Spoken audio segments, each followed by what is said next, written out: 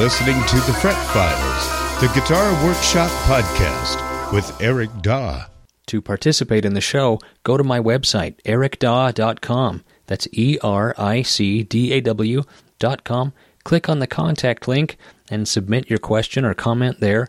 I'll use it as part of the show. The other way to do it is to call or text 757-774-8482. Leave your voicemail there, and I'll use that as part of the show. And now, the Fret Files podcast.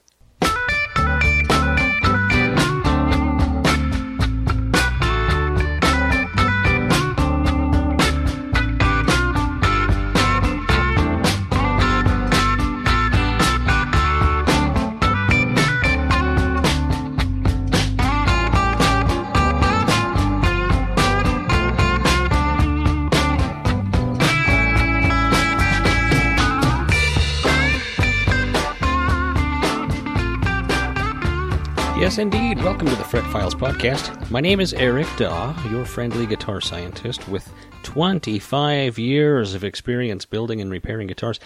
This is a podcast about guitar repair, guitar building, guitar news, guitar science, and guitar opinions. Sitting beside me is my lovely wife and co-host, Melissa. This is a question and answer episode where we respond to listener-submitted emails and calls. I will read the questions, and Eric will try to answer them. We've got some great questions. Questions about pore filler. Questions about Les Paul Gold Tops. Even some relationship advice, believe it or not. Ho-ho. Oh, you'll see. Ho-ho. Questions about side markers. Oh, yeah. Very all kinds of good exciting. stuff. No calls this evening. But that's all right. We're going to make do with some questions and some guitar news. What have you been working on lately? I've been making a bunch of my reproduction Blackguard straps. Oh, yeah. Those look so good. Thank you. They're fun to make, and yeah, they've been pretty popular. Good. It's been pretty cool. And a couple custom orders for Christmas. And that's about it. Yeah, good. What about you? What's on your bench? Currently, I'm working on a few ES-175 archtop types. One has a, beautiful guitar, but someone refretted it and kind of did a botch job. So I'm trying to salvage kind of a bad refret. Oh dear. I think it's close enough that I can. I just don't like the way they did the fret ends. It's really kind of a nasty looking refret. And can you salvage what you have? Or I think so. I'm going to try to salvage what I can, and they also sanded off a bunch of the lacquer. The binding is white or off-white. Right. And the lacquer really yellows, and they sanded off a bunch of the lacquer, so there's a bunch of white spots showing through. Oh, that's annoying. Yeah, I know, and the customer wasn't happy about that. So I'm going to try to salvage what somebody else messed up. Jeez. That's all right. I can do it. The other 175 has some electronics issues. Yeah, so I've been working on 2 of those. What else have I been working on? A lot of custom builds. I've sent out, I think I sent out 3 in November. Wow. And I have 3 more in paint right now that should be done in December.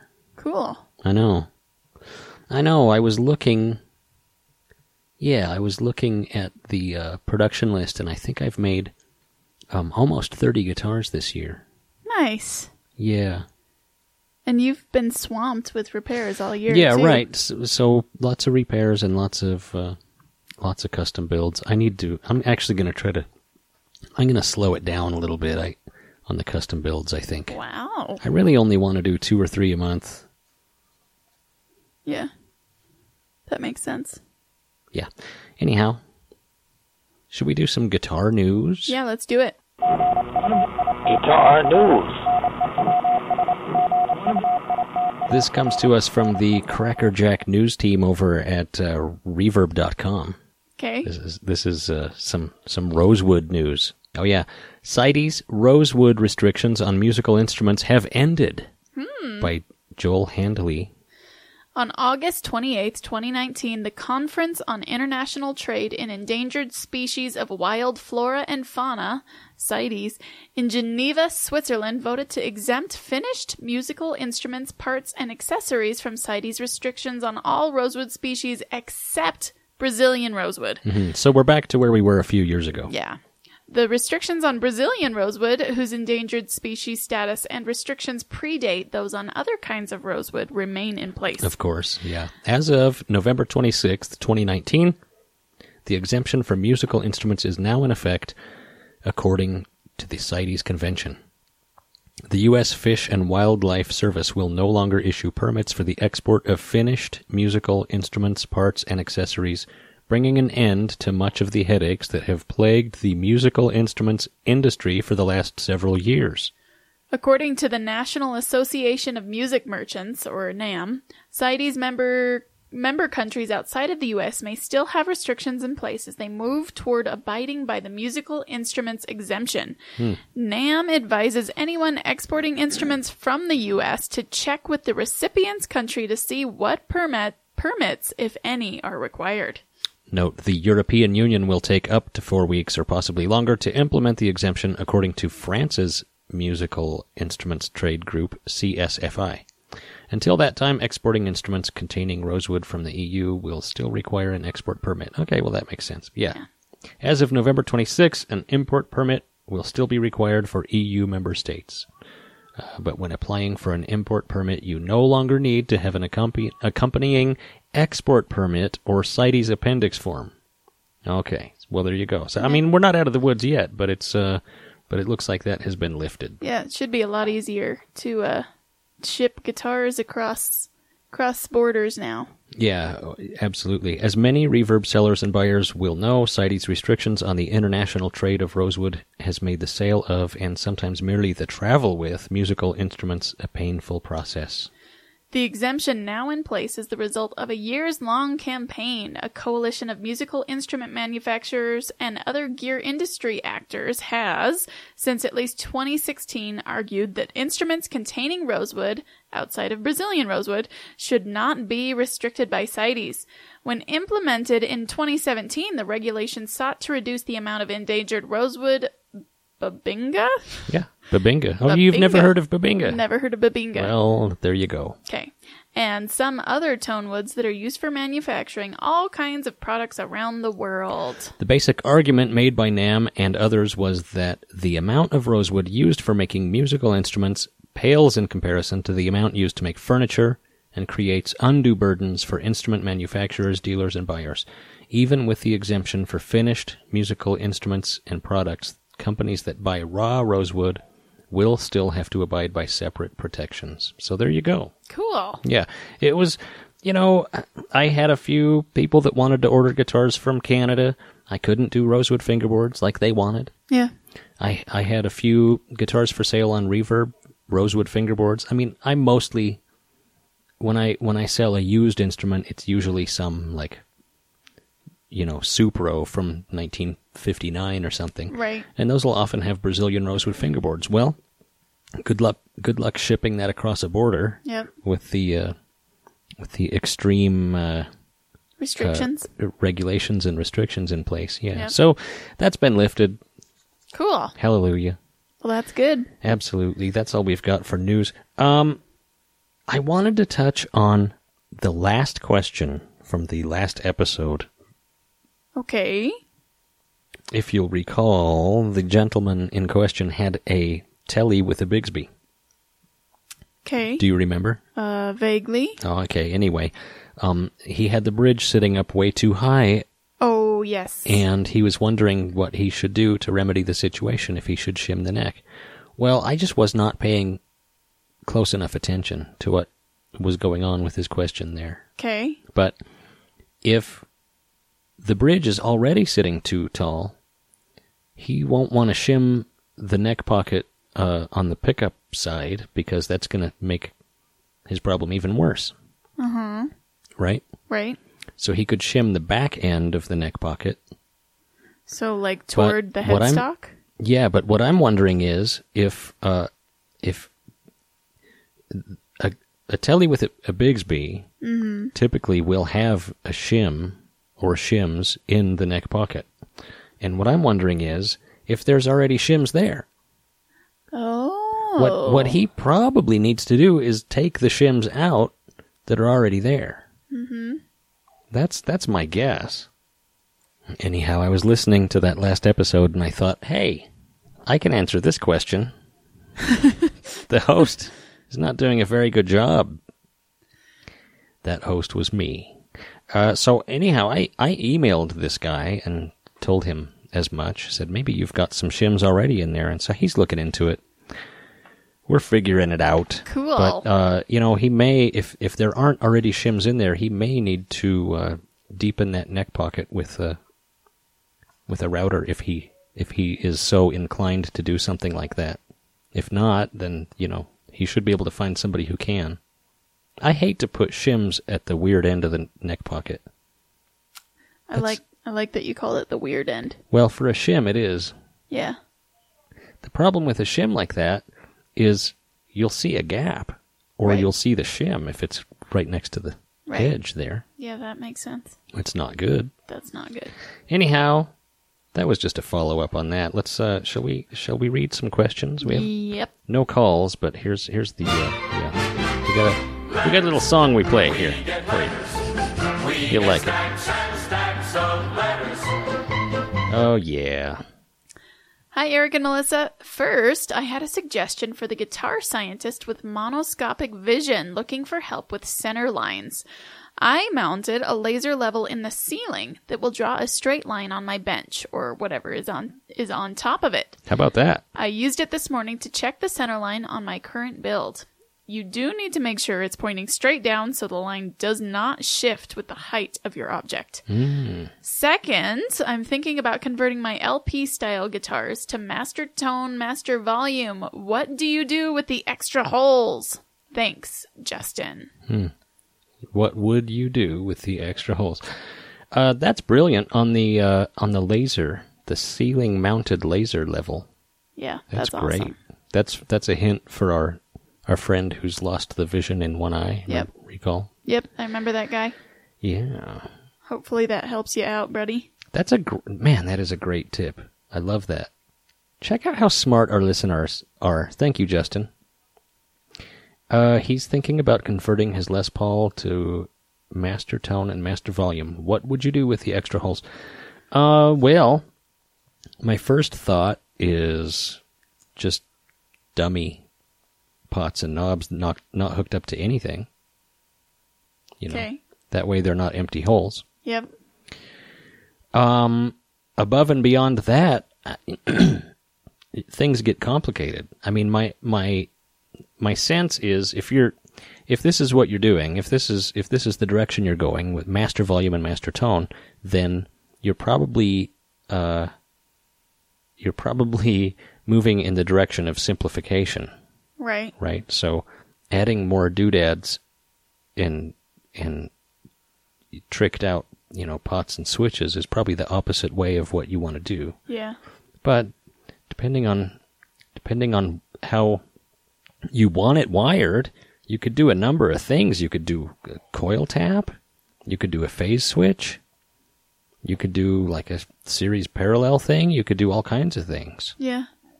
But, keep it simple, really. I mean, that's always that's my go-to, keep it simple. But a phase thing on a Les Paul is super cool. I mean, Peter Green?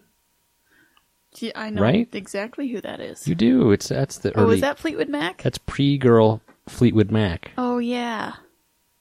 That's cool. I'm into that. I was thinking he could put a tiny flower pot in the holes You would think that. and put flowers in there. Put a planter in it. Yeah. Dummy pots and knobs. That's what I'm thinking. That's what I would do. Keep Yeah. it simple, right? Yeah. Anything beyond that, a phase switch would be very cool. To do the phase thing, you're going to need pickups that are 4-conductor. Mm-hmm. So that may not be an option for you, depending on what kind of pickups you have in there. Sure. Alrighty. Thanks, you. Justin. Thank you, Justin. Eric and Melissa, I hope things are well in Idaho and your boys are happy and healthy. They are. Yep, and we are. Yep. I have a question about fret side markers. I know some cheaper guitars don't even have them, and I have a Squier with very poor side markers. It's like they used dowel rather than perloid, and I can't see them very well in the dark. It could also be my deteriorating eyesight.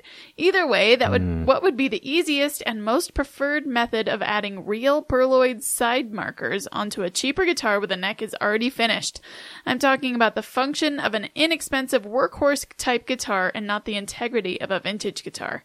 Hand drill and super glue? Is there a tool I should be aware of? What are your thoughts? Thanks, Zach in Seattle.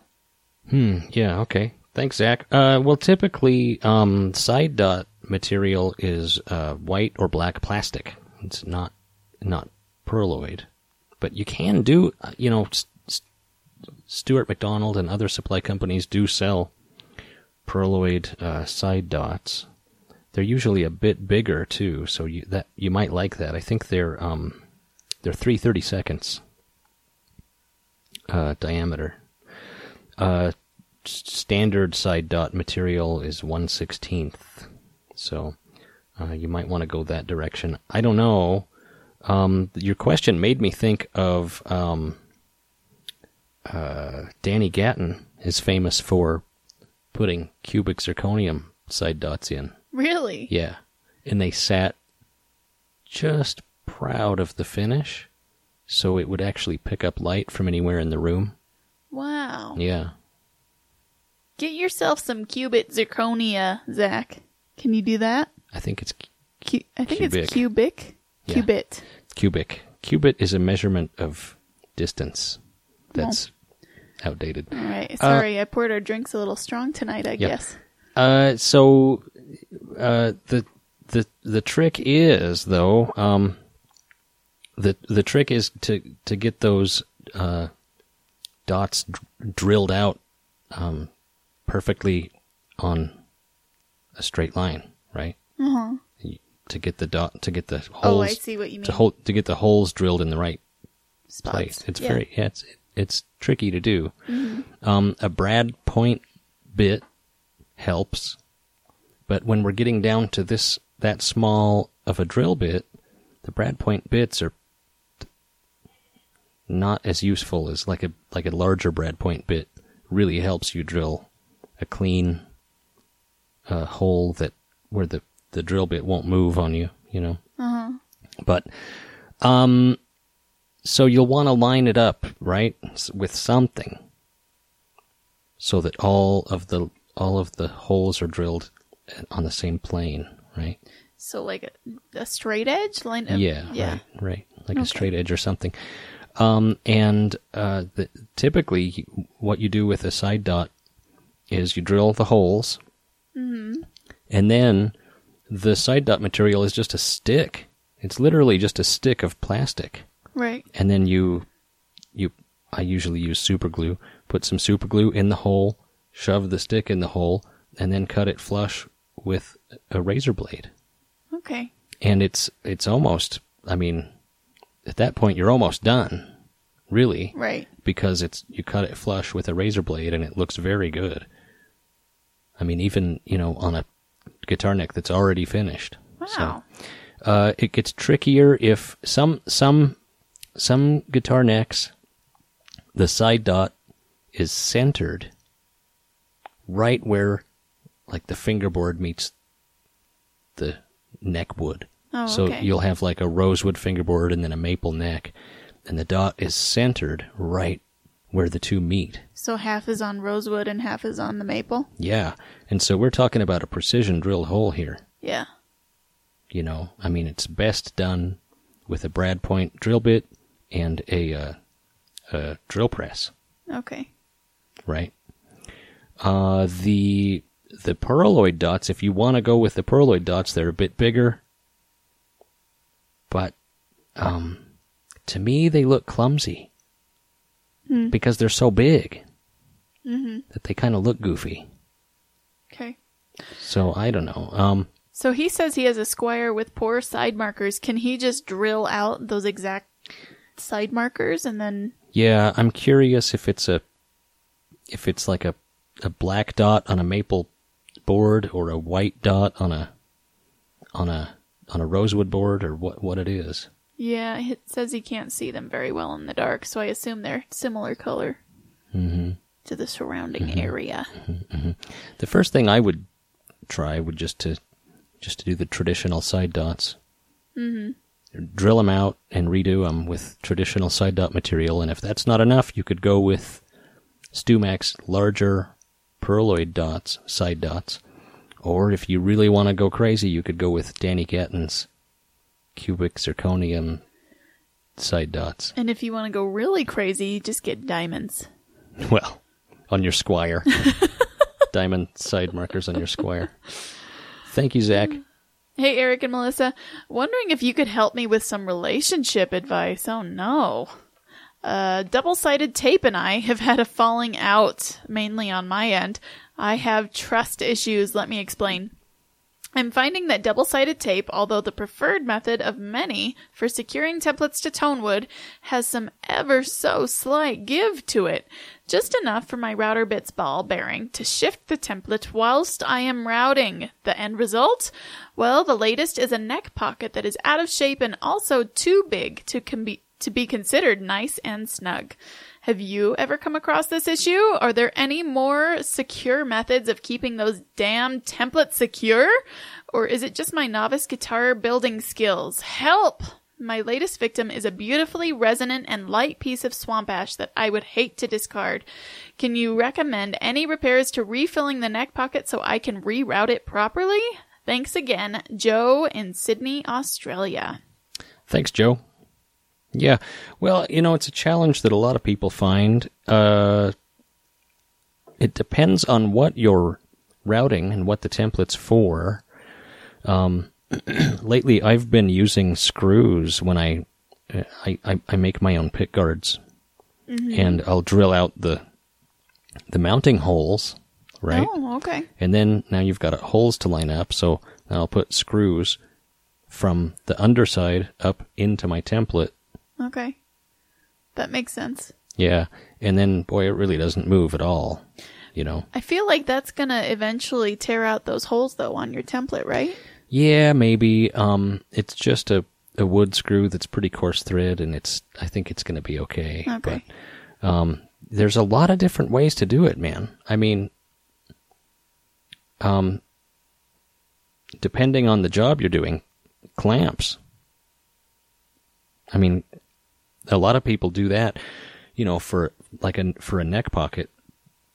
I would use a clamp. So you clamp the piece of wood to the template, and then your router. You route it. Yeah. Okay. If your template isn't big enough for clamps, what you can do is use your template to make another template that's much bigger. Has a lot more surface area. Right? Because you need a lot of surface area to clamp it so that your router can go in between the clamps. Oh, I see. I see what you mean. Okay. I see. So clamps, some people use just tiny pin nails. Oh, okay. Because a little pin nail, you can, especially if you're, doing like something like ash where you need to pour fill anyway, just a little pinhole in the wood under the pick guard is no big deal. Right. So little pin nails, a lot of people do that. Screws, clamps, maybe you're not using enough tape. I mean, more tape. I don't know. That double-sided tape is, I know what you mean. It does have a little give to it. So maybe use the double-sided tape and 2 pin guides. Yeah. 2 pin nails. Yep. I've heard of people, I've never tried this, but I've heard of people using that 3M spray adhesive. And that'll come off? Well, I've never tried it. Oh. I've just heard of, maybe look into that, but because I've used that in leatherworking before, and that stuff, it don't like to come off. Is it pretty stout? Yeah, it's really? stout stuff. Yeah. Do you remember, we had a listener once who made his own double-sided tape by using, what he would do is he would take 2 pretty wide pieces of blue painter's tape, and then he would glue them back to back with super glue. Yeah, I vaguely remember that. He made his own double-sided tape that way. Uh-huh. And I kind of like this idea because the double-sided tape that I use, man, it can be hard to get off. Like if you're making a pick guard or something. Right. You know, you get the residue on there, and or if you know, if you're routing a nice piece of wood and you get double-sided tape residue.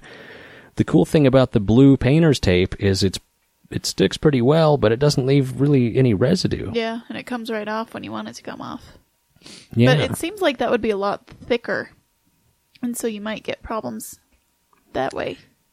Yeah, no, I don't think that's going to be an issue. It's probably about the same thickness as the double-sided tape. That the double-sided tape is kind of thick. Yeah. Huh. Well, not really. I don't know. You might be right, but there's a few suggestions for you. I hope that helps you. Good luck, Joe. Yeah. Should we take a quick break? Let's do it. We'll take a break. We'll be right back. If you're at all curious about my guitar repair services or my custom guitars, you can check out my websites, ericdaw.com. That's more the repair side of things. That's ERICDAW.com. I would love to help you with that tricky repair or restoration. You know, maybe you don't have somebody in your area, or maybe you've got a very valuable guitar that you don't want to trust to just anybody. And the guitars that I make are at pinupcustomguitars.com. That's pinup, like pinup girl, P-I-N-U-P. I offer worldwide service on repairs. People send me repairs from all over the country and, well, even internationally. And I definitely send guitars all over the world. So if you're curious about what I do and want to learn more, that's how to check it out. ericdaw.com and pinupcustomguitars.com.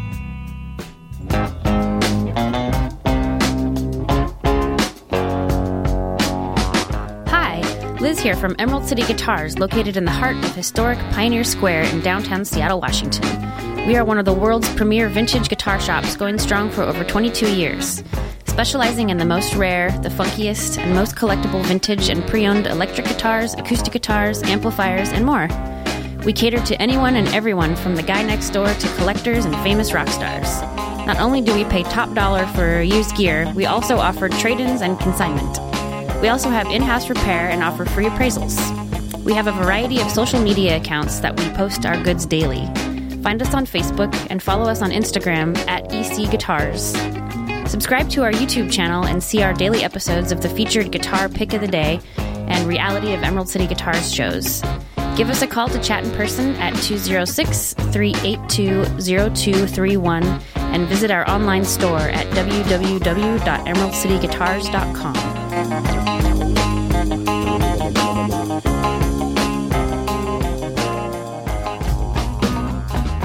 Hey guitar nerds, you probably already know that I make custom leather guitar straps. All of my straps are handcrafted from design all the way to completion.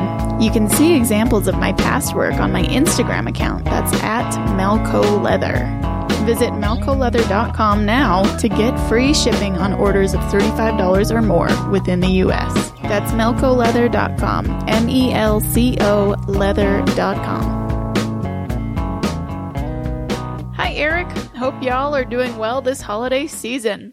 I've been playing the heck out of the Tele you made me, and it continues to amaze and inspire. Yeah, right on. Thanks. I am writing with 2 questions about 54 gold tops. The first of which is, have you ever considered building one? I am always searching Alex Sorokin's Instagram, and he's certainly inspiring in this respect. He is. If you're willing to build one, we should talk. If not, I've got my eye on a reissue from Carter's and was wondering if it would be okay to have them send it straight to you for a setup and then on to me. Let me know what you think, and cheers. Thanks, Andrew. Thanks, Andrew. Yeah, Andrew's. I made him a T-style guitar not too long ago, and he likes it, so that's cool. Cool. Yeah, Alex Sorokin. makes beautiful guitars. So you should buy one of his or the reissue you've got your eye on, because I don't build Les Paul style guitars. So thank you for asking, but no, that's not what I do. But yeah, if you wanna, this is a fella that he has repairs sent to me pretty regularly. So Cool. So yeah, if you want to buy one and just have it shipped directly to me, that's great. Yeah, just email me about that and we'll figure it out. Cool. Absolutely. Thank you, Andrew. Hi, Eric. Is there an easy way to tell if a guitar has been refinished? My buddy bought a vintage Telly and has been told that it was refinished by a tech. He bought it thinking it was original. Help us out, Brad. Brad, there's kind of an art to it. It can be hard to tell if it's done well, especially nowadays. So many guys are really good at replica finishes. So it can definitely be hard to tell. There's some obvious things, that can be present when a guitar's refinished. But if none of those are present, then it can be very hard to tell. But the finish needs to look right. It just takes some expertise. You kind of have to know what you're looking for. Okay. But you'll want to look for a few telltale signs. A lot of refinishes have a little bit of orange peel or maybe a paint run. A factory painted guitar should not have any of that. Okay. Factory painted guitar should be a nice, good, clean pro finish, right? Okay. You'll want to look in the neck pocket and under the pick guard, under the bridge, any whatever kind of guitar it is, it's got parts that come off of it, so you want to look.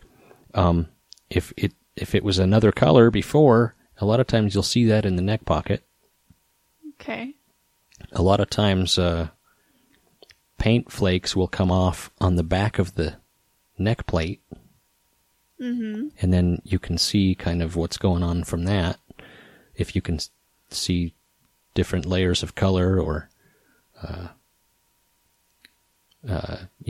something that doesn't look right, that can be obvious. It needs to be the right material. You would not expect to find a nitro lacquer 70s Telly.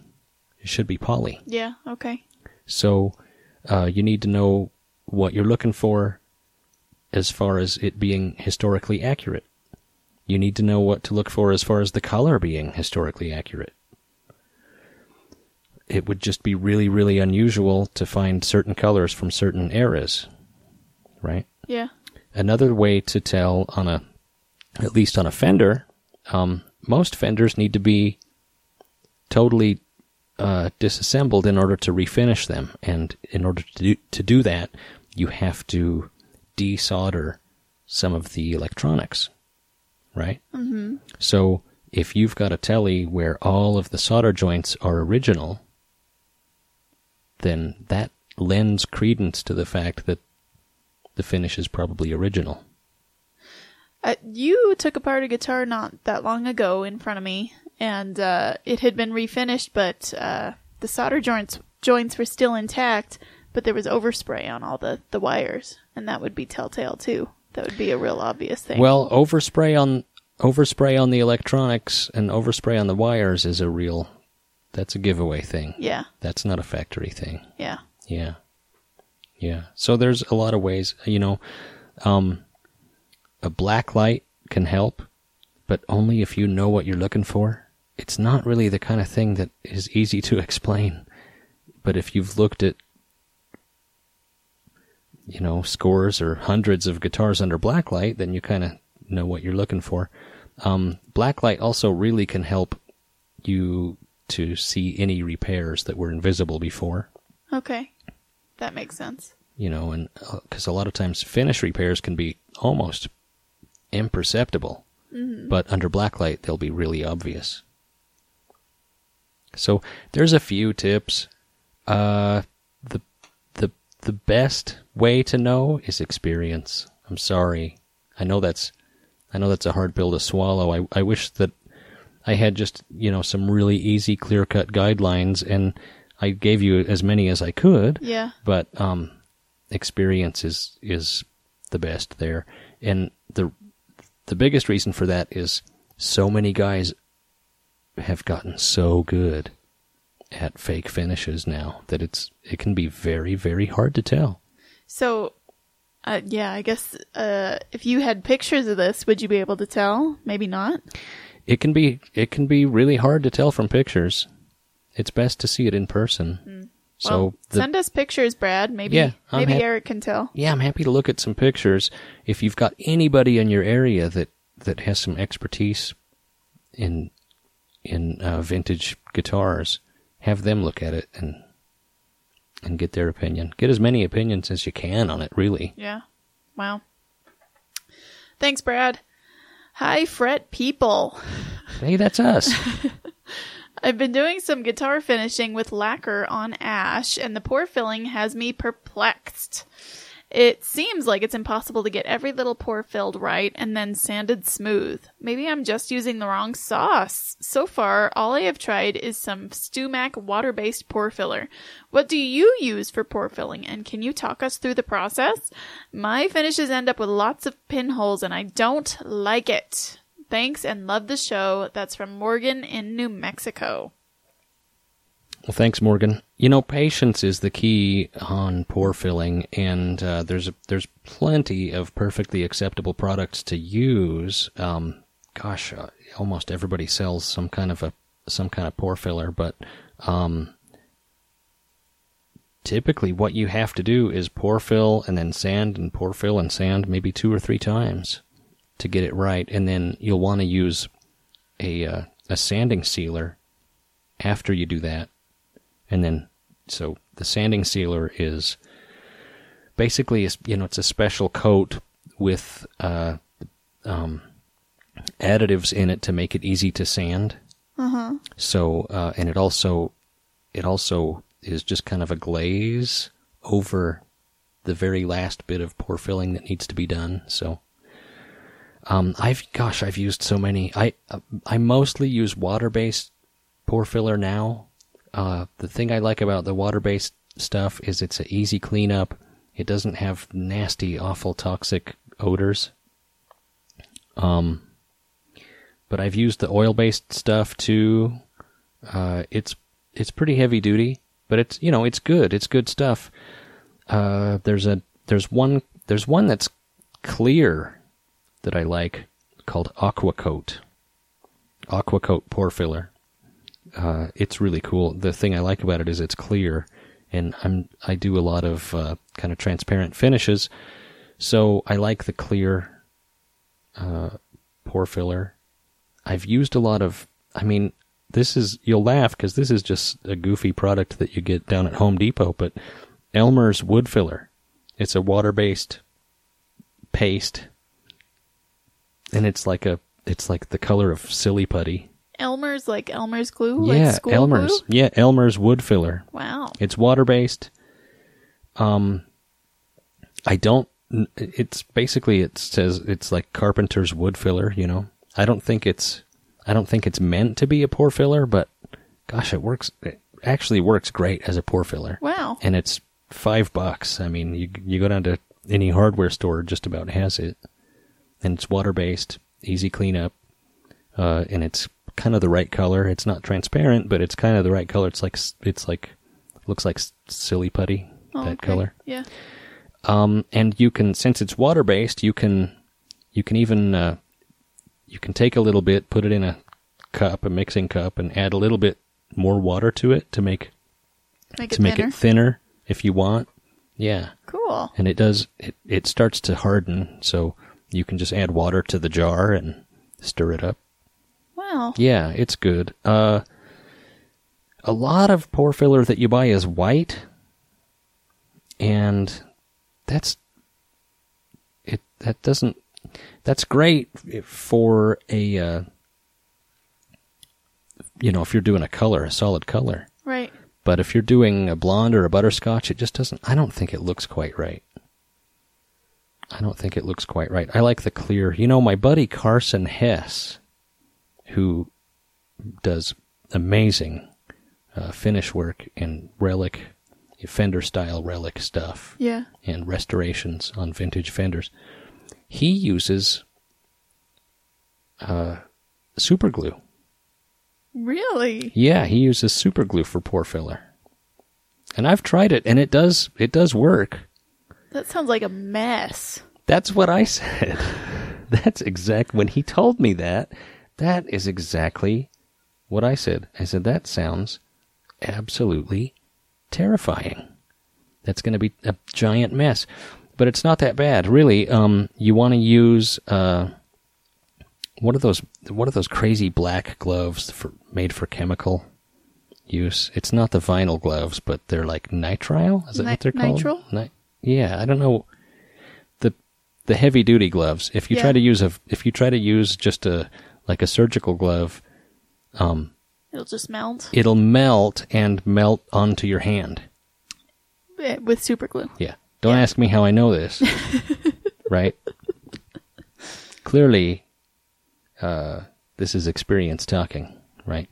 No, you want the really heavy duty black chemical gloves, but you just put some super glue on your wood, rub it around with the glove, that's about it, and then sand it smooth. The problem with super glue is that when it dries, it kind of has a tendency to crystallize a little bit and get kind of rough and have high and low spots. So it's not as smooth as a pore filler. Even after you sand? Well, no, yeah, you need to sand it. Right. Yeah, you have to sand it. Yeah. Interesting. But typically what you want to do, no matter what pore filler you're using, you want to sand it to 220. Then I'll take my air compressor and blow out all the pores. Because if you've got dust sitting in your pores, the pore filler goes in there, but it doesn't get good adhesion. So when you go to sand it, you can take the pore filler just can come right out. Yeah. Right? So at this point, don't use any tack cloths, and make sure it's dust free when you go to pore fill. You can do a light coat of a sanding sealer or a light wash coat of lacquer before you pore fill. Sometimes I do, sometimes I don't. I mean, depends on how you're feeling. It feeling. Depends on how I'm feeling, but I get pretty similar results either way. But yeah, pore fill. You spread it on with a spreader. You go across the grain to fill the pores, and then the last pull you'll go with the grain.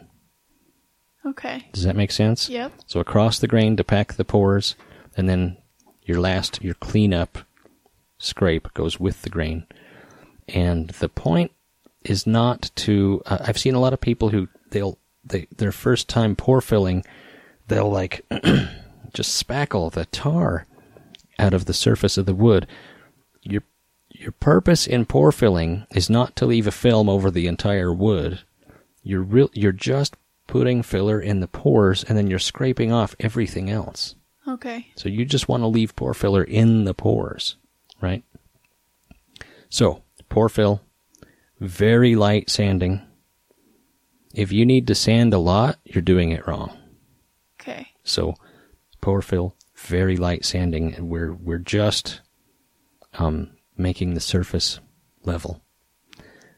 Then, your air compressor, blow it out again. You'll need to do this probably twice at least.